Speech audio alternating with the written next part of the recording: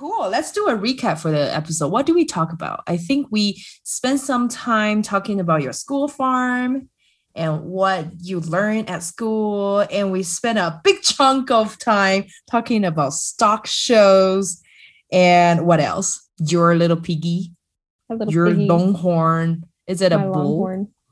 So I had a couple. I had a bull, and then I also had a heifer, and she had a baby at one point. So we had a whole little herd at one point going. Oh, okay. Cool, cool. So we talk about that. And we also talk about eating the animals, like what's Hmm. the concept behind that and how it shaped your life. Yeah. Yep, that about sums it up.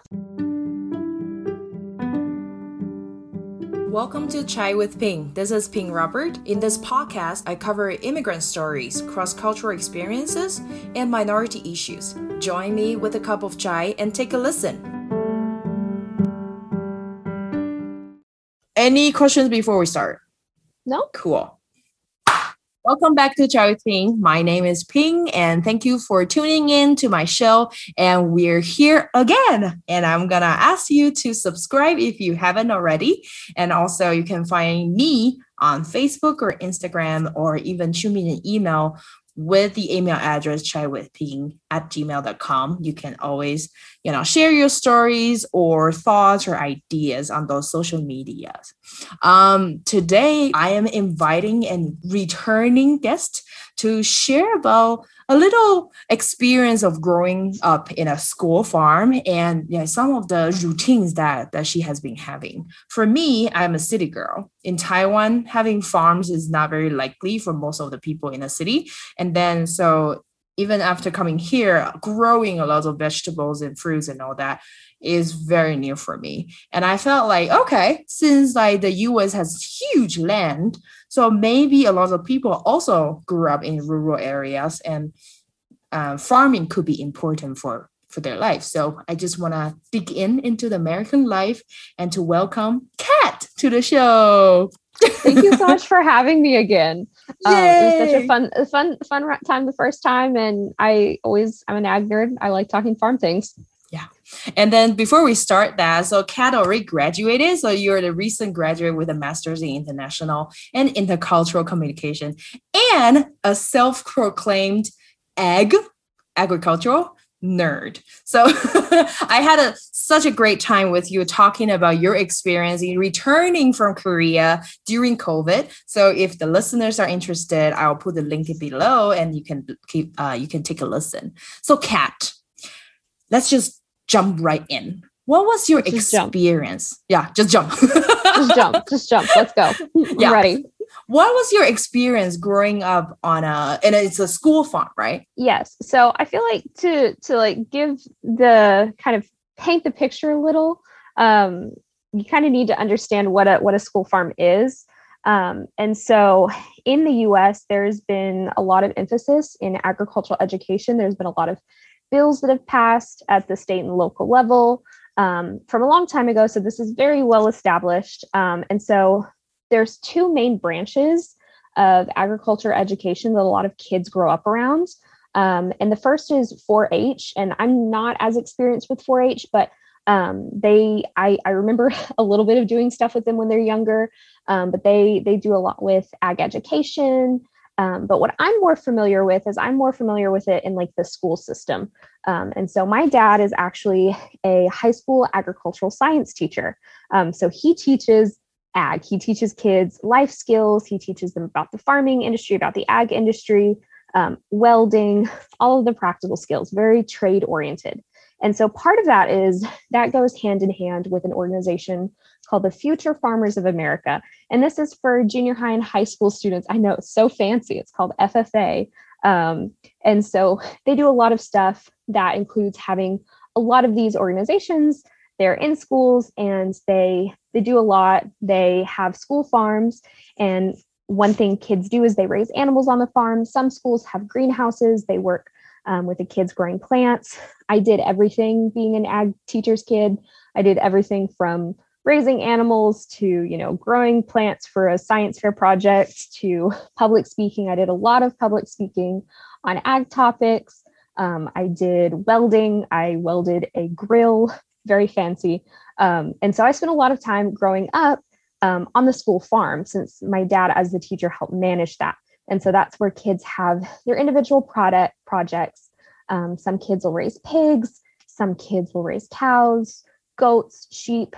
And the goal of that is to show them at county fairs, at county stock shows, at larger stock shows that are hosted by major cities. And the goal of that is to win scholarship money.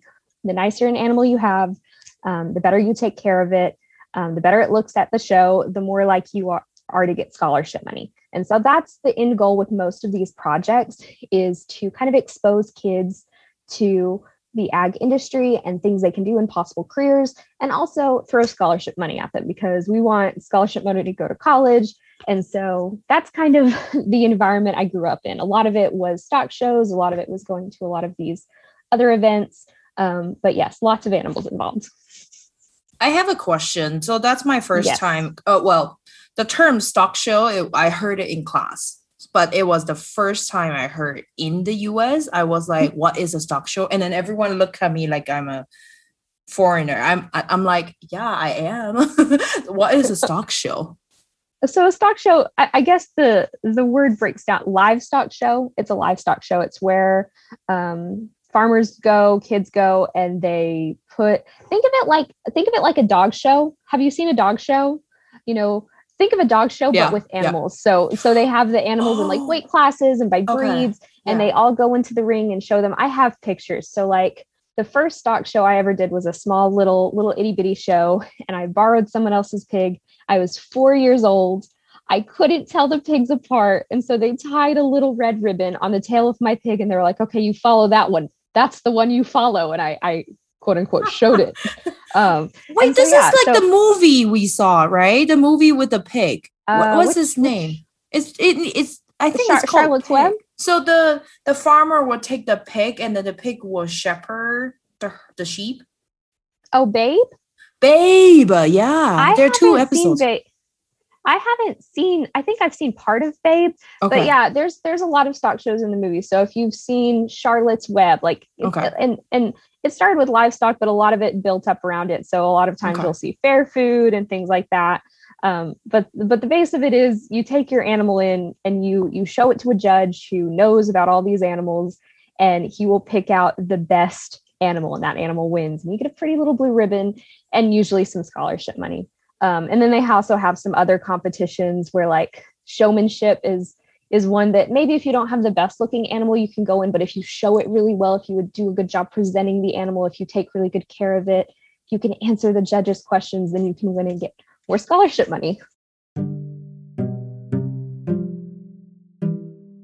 Okay, I have another assumption. So in the movies, like when they shoot Hollywood movies, and there are like country clubs, and then so I'm assuming in stock shows people wear the cowboy hats and the boots. Yes, I would say that's a fair assumption. There's part of being a stock show is like just like with a dog show. If you want your dog to look pretty, you got to look pretty too.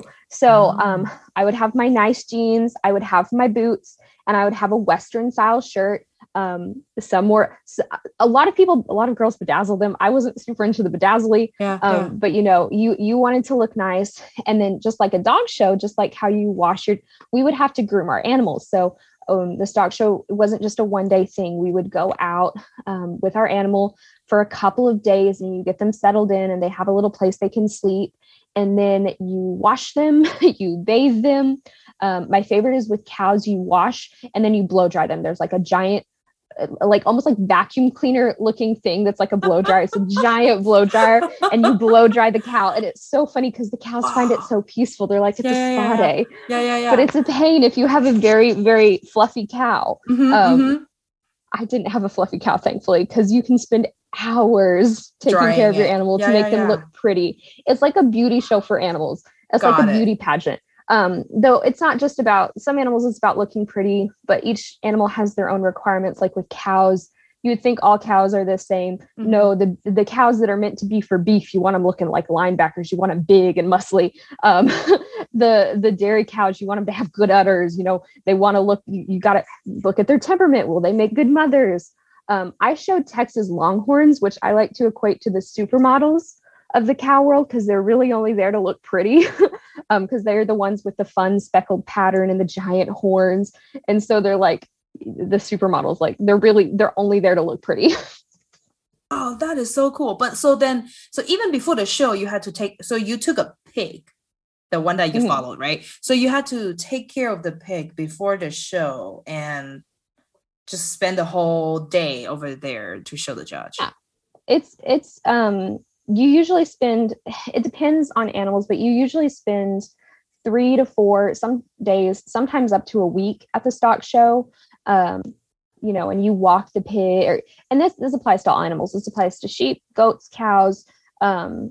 You take care, you get them used to the environment. You don't want them stressed. They usually have you weigh the animal so that way they can put them in the proper class. A lot of stock shows do drug testing because they don't want steroids or any other illegal substance because there's big money at some of these larger shows. I'm talking tens of thousands of dollars, like big scholarship money. And so they really do a lot of testing to make sure that everything is legal and everybody, everyone's following the rules. And so you spend a lot of time at the stock show, pretty much all day. Even if you're not in the show ring, you're usually only in the show ring for maybe 10 minutes at a time, unless you advance and then you get to go back in the show ring. But you wash them, you brush them, you clean them. You have to get there early to feed them. You stay late to feed them. You clean their pens.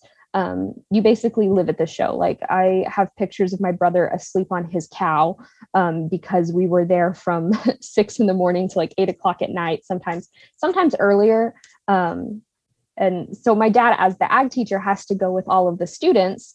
So some kids just go with their families, but the teachers always have to be there for the most part. And so my mother likes to call herself the ag teacher's widow during stock show season because he's always gone. He's always at the show. Yeah. And he always gets so excited to come back because he just, you sleep at the stock show. You're sleeping in a giant barn with a bunch of animals. Yeah. That's already pretty cool and special. I mean, like, for the people who grew up in that environment, probably find it very like routine, or this is just daily life. Is there any moment that you felt special, or there's a memorable example? I would say this. I don't know if this might sound a little, but I liked it because I got a round of applause. So I was showing my first Longhorn. He was a bull. Longhorns are pretty much the only breed of cattle that I know of off the top of my head where you're allowed to have bulls. Most cattle show you're only allowed to have steers or castrated males or females because the bulls get a little temperish. But Longhorns are pretty smart, and for the most part, they're pretty docile even as bulls. But mine, he had an attitude issue where if you were over the age of 5 years old, he didn't like you. He was great with children. If you were over the age of 5, he hated you. And so I was in the show with him, and he started acting up, and we were in the ring in front of the judge, and I walk with him. You walk with him with your cattle on a harness. There's a harness around their neck, not around their neck, around their head, not around their neck. You don't want to choke them. And it's attached to like a leash, and you walk with them. They train from them. You get these animals when they're very little, and you train with them until the show to walk and to stand a certain way. They're well trained. And so we were walking, and he just decided to be a little bit of a brat. He wasn't jiving with me that day. And so he started acting up, and which can be a little dangerous since he is a Longhorn. He has horns. There's a lot of testosterone going on. And so he managed to act up and almost knock me over. But I managed to get him under control, and the entire crowd in the audience, full of parents and people watching, because it's like a fun little tourist thing. Because, it's different. I mean, this sounds commonplace to me, but even I know that it's a very, very specific thing to rural America. And a lot of people live in cities don't know about it. So the stock shows will also bring in tourists. And so I got all these like people clapping for me in the audience because I kept my rowdy teenage bull under control. Yeah, he was a teenager. He was going through some teenage angst. But I got applauded. Yeah. I got applauded. How do you bring the stock into the show? Like a truck? Mm-hmm. There's a trailer, and this you have a truck, just a regular pickup truck that can pull a trailer, and you have a long trailer. It's covered. and you can kind of customize the inside of it to put stalls in. So for the pigs, there'll just be little pins and you walk them up in and they sleep there. But with the cows, you walk them in and they're trained to be on their harness, to be on their halter, and you tie them to the rails and they'll just stand there and drive. They'll just stand and drive in the back of the trailer. They just chill. They're fine. Oh, wow. So would there be like people from different states, or that's just for your area? So for like the county shows and like the smaller shows, those are usually just only your area. So I when I was in high school, I was in Wise County, and so for the county show, it was just people from Wise County. So it was just my classmates and people from nearby schools. But for the larger major shows where the big money's at, like the Houston Livestock Show and Rodeo is pretty huge. That attracts people from all over. Like people will come in from different states for the Houston Livestock Show and Rodeo, and that's where it gets really big. So these shows vary anywhere from like being a one-day pop-up show, a buckle show is what they call it, because they give you belt buckles if you win. That's pretty much it. With maybe 100 people there, to giant shows that last months, and they have not all the animals are there at once. Like pigs will be there at a certain time, and then sheep at a different time, and then they'll cycle through all the cows and then the goats. And then I also have chickens and rabbits, but I never showed chickens or rabbits, so I don't feel like I have much to contribute to that conversation. That's pretty cool. I mean, it's almost like I'm combining the pieces and bits from the movies and from the pictures I've seen, and then trying to puzzle it together. I will definitely send pictures. Yeah. Colorado actually has, I believe, a few big shows that happen. And they're often the big shows also often have rodeos attached to them. Okay. So they do draw in a lot of tourists because it's, you get to see kids with their animals, and then you also get to see people getting bucked off broncos. and I guess there will be beer or that kind of. There will be a cow, like a metallic cow or a robot cow, and people sit on it and trying not to be out. What do you call that thing? A mechanical bull. I don't know if that has a fancy name. I just know it as the mechanical bull. Okay. I assume somewhere there are those, but like I never. When you're at the stock show, you really don't, as like with your animal, you don't get to do a whole lot of the fun things because your life revolves around the animal. They're so pampered. When I say these animals are so spoiled, they are so spoiled. So that's what I think separates show animals from like regular livestock animals is because these animals are so pampered because, you want them to, they're supermodels, the supermodels of the world. They're pampered because if you have a good animal as a kid, you get scholarship money, and that's huge. Yeah. Like that's so huge. Yeah. So we talk about the stock show. Let's go back to your routine life. What are the routines that you have when you're maintaining a farm? So the school farm's kind of set up, it's on school property. And a lot of these schools, the small rural schools, will have school farms. Some kids keep their animals at home, like if they are on actual farm, they'll keep their livestock at home. But the school farm is there for kids who live in a city or who don't have the space to be able to own and raise an animal. And be able to have a place to have it. And so it's usually just set up as a barn with a bunch of different stalls for different kids to have their animals, feed rooms, all sorts of that, places for kids to walk the animals, to watch the animals. So as a kid, I remember always going up to the school farm to help my dad check pigs and, check sheep and check goats, because he was the teacher. He was kind of in charge of supervising all these kids to make sure they were feeding their animals properly. If there was a pig that was sick, we were up there all the time, making sure it had the right medicine, communicating with the vet. And so my brother and I tagged along a lot for that. We also helped clean the barn, and because, you've got to clean up after the animals. And so a lot of it was just going up there every day and just this daily routine of, okay, everyone's fed, everyone's watered. We're going to make sure they're taken care of. They're not too hot. They're not too cold. None of the pigs are sunburned because pigs can get sunburned. How? What? And how does it look like when it's sunburned? Okay, so think of that stereotypical little cute pink pig in your mind. Good chance that pig was sunburned because those pigs are very, very fair And so you actually want them to be closer to a white color. And if they're too pink, they are sunburnt.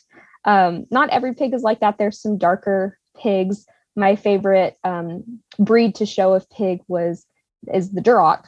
I like Durocs. And they are a rusty red color, and they don't get sunburned. They are happy in the sun. But the little pink pigs, probably sunburned. Okay. What? That is... Okay, I don't even know how to respond to this because it's like the longest myth in my mind. It's like because they're just newborn and they're cute, so that's why they're pink.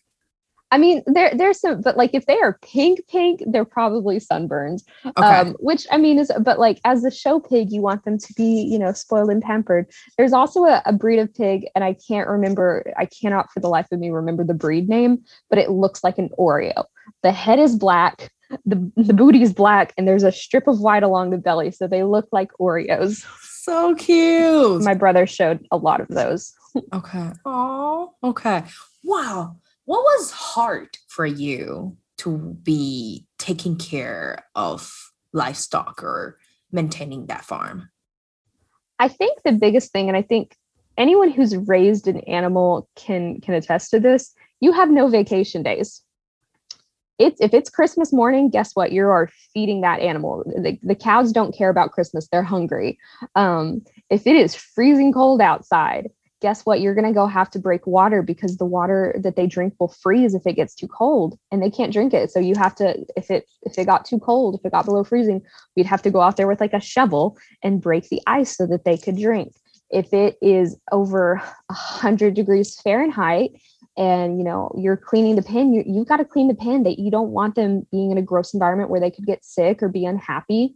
You're cleaning the pig pen, and you're just drenched in sweat. So like there's a lot of really fun, rewarding moments. But the FFA creed, which is the Future Farmers of America creed, and pretty much every FFA kid has to memorize this. It's a little 5-paragraph speech. There's part of it that goes, "For I know the joys and discomforts of agricultural life." And there are discomforts, and you just have to get through them because the animals rely on you. And that's part of why this is such a popular kind of pastime or extracurricular for kids in rural America, is because it teaches that responsibility. Almost like taking care of kids, but they're just animals. It's like taking care of kids if you one day know the kid is going to become bacon. Oh, what? Okay, that's a great segue for our next question. Oh my God. Oh my God. Okay. So yes, when I was preparing for this interview, I was like, let me ask about, what are the rationale around eating your animals? Yeah. So you just mentioned that. Did you eat your pig?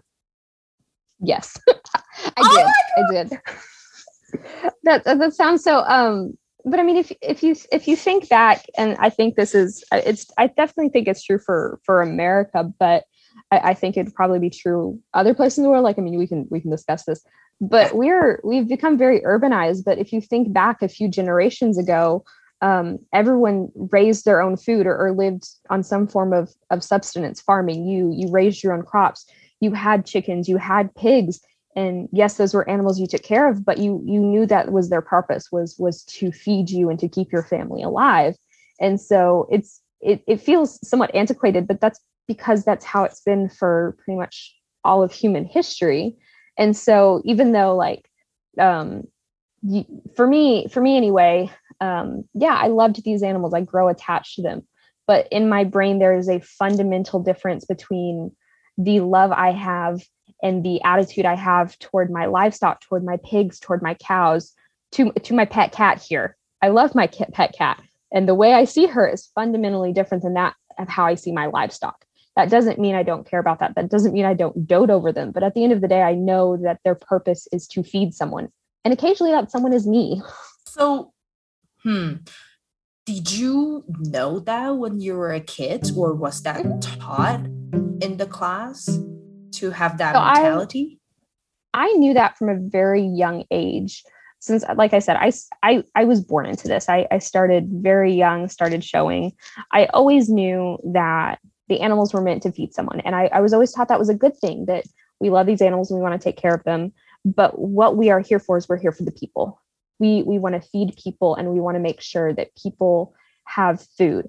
And that's one small way that we can do that. And so I always grown up with that. And I remember, even being a little, when I was younger, apprehensive about eating my own animals. And I remember my mother telling me, she's like, that pig is going to be with you for the rest of your life. Your body's going to convert that into energy to keep your body alive and to fuel your muscles and fuel your brain. You tell my mother's a science teacher. She's coming at me with the metabolism and the science. And so I pretty much always had that mentality of, I love these animals. But I'm so happy to be able to think, oh yes, I love this pig, but someone's going to be, having pork chops with their family one day and sitting around the table.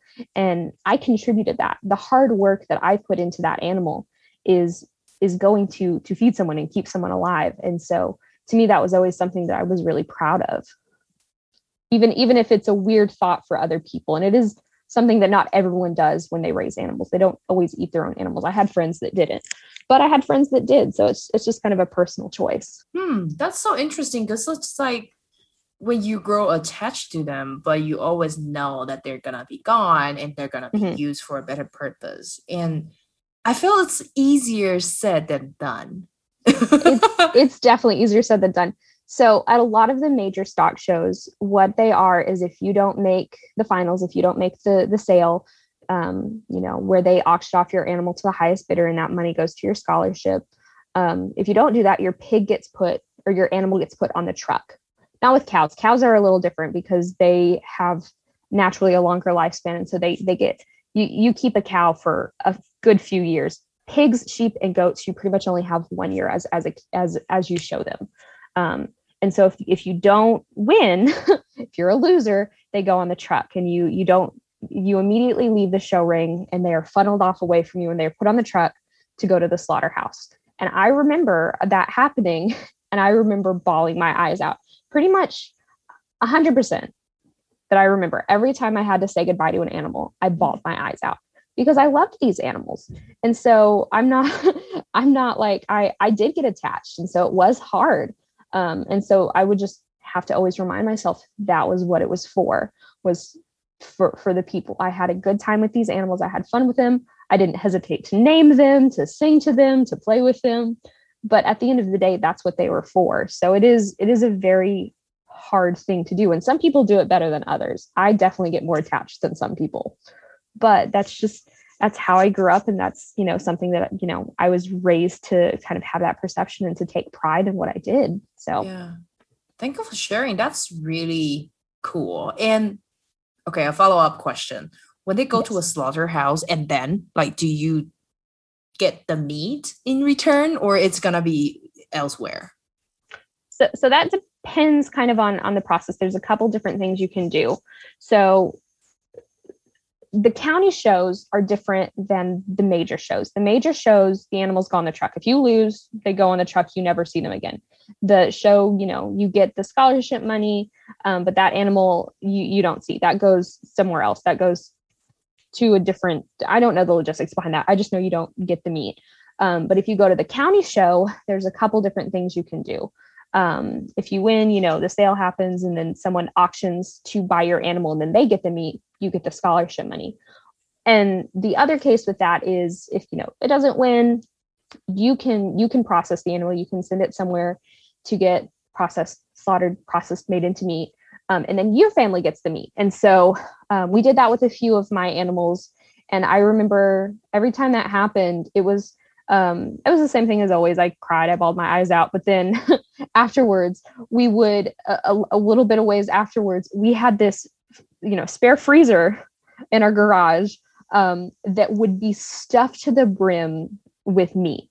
So my pig could feed my entire family for a year. We wouldn't have to buy pork for a year. So so there's some benefits to that. We had a lot of, just summer sausage, pork chops, bacon, and the freezer was just packed. So there's a couple different things that happens. So it just kind of depends on your animal and how successful you are in winning. Cool. Wow. Okay.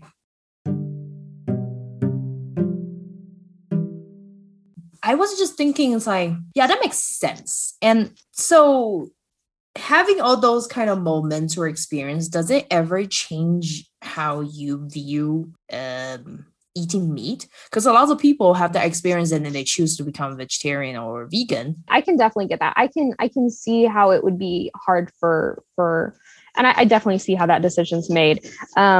I never quite had that, because I like meat too much. I'm too anemic to not eat meat.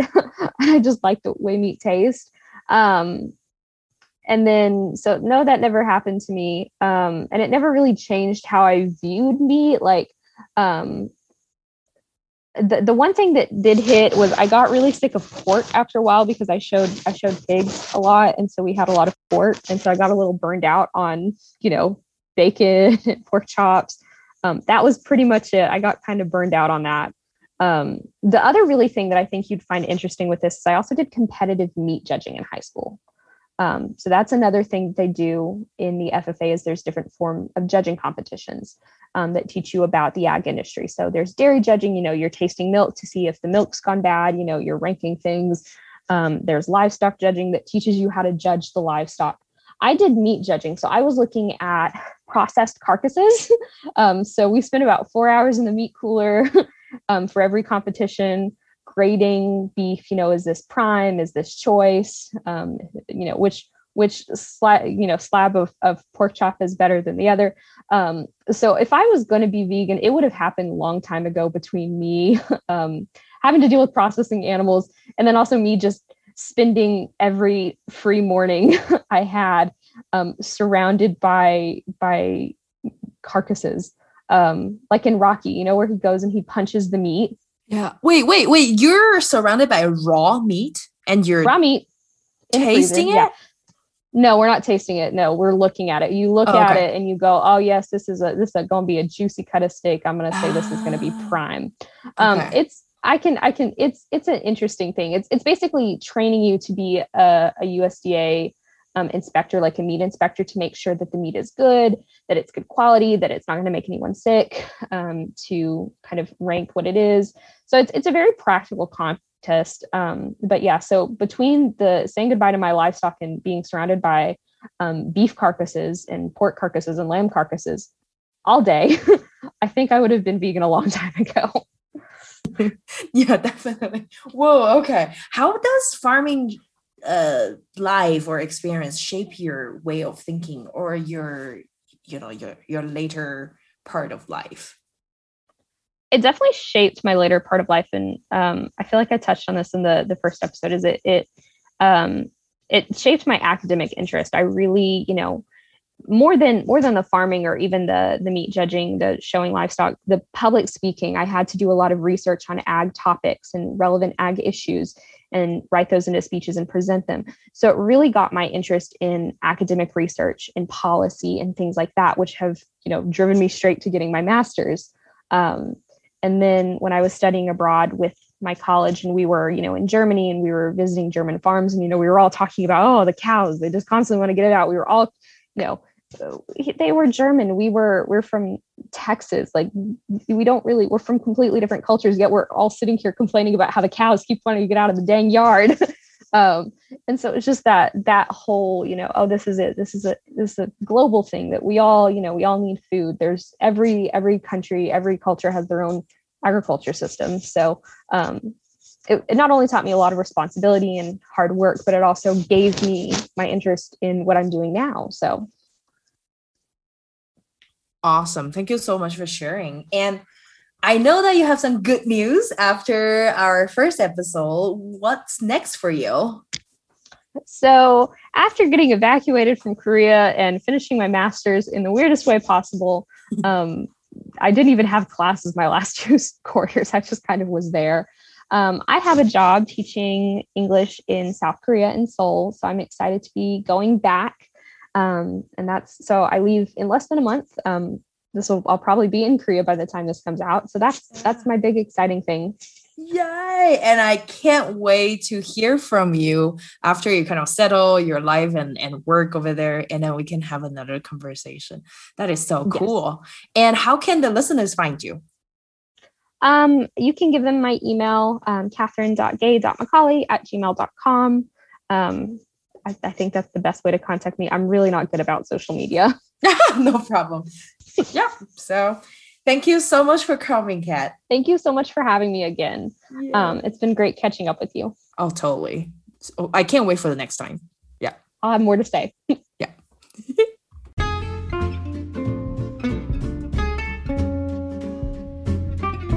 Thanks for listening to Chai with Ping. If you think someone will benefit from this episode, don't forget to share it with them. You can also follow us on Facebook and Instagram. If you like my show, you can buy me some chai with small donations. Details are in the episode notes. Till next time.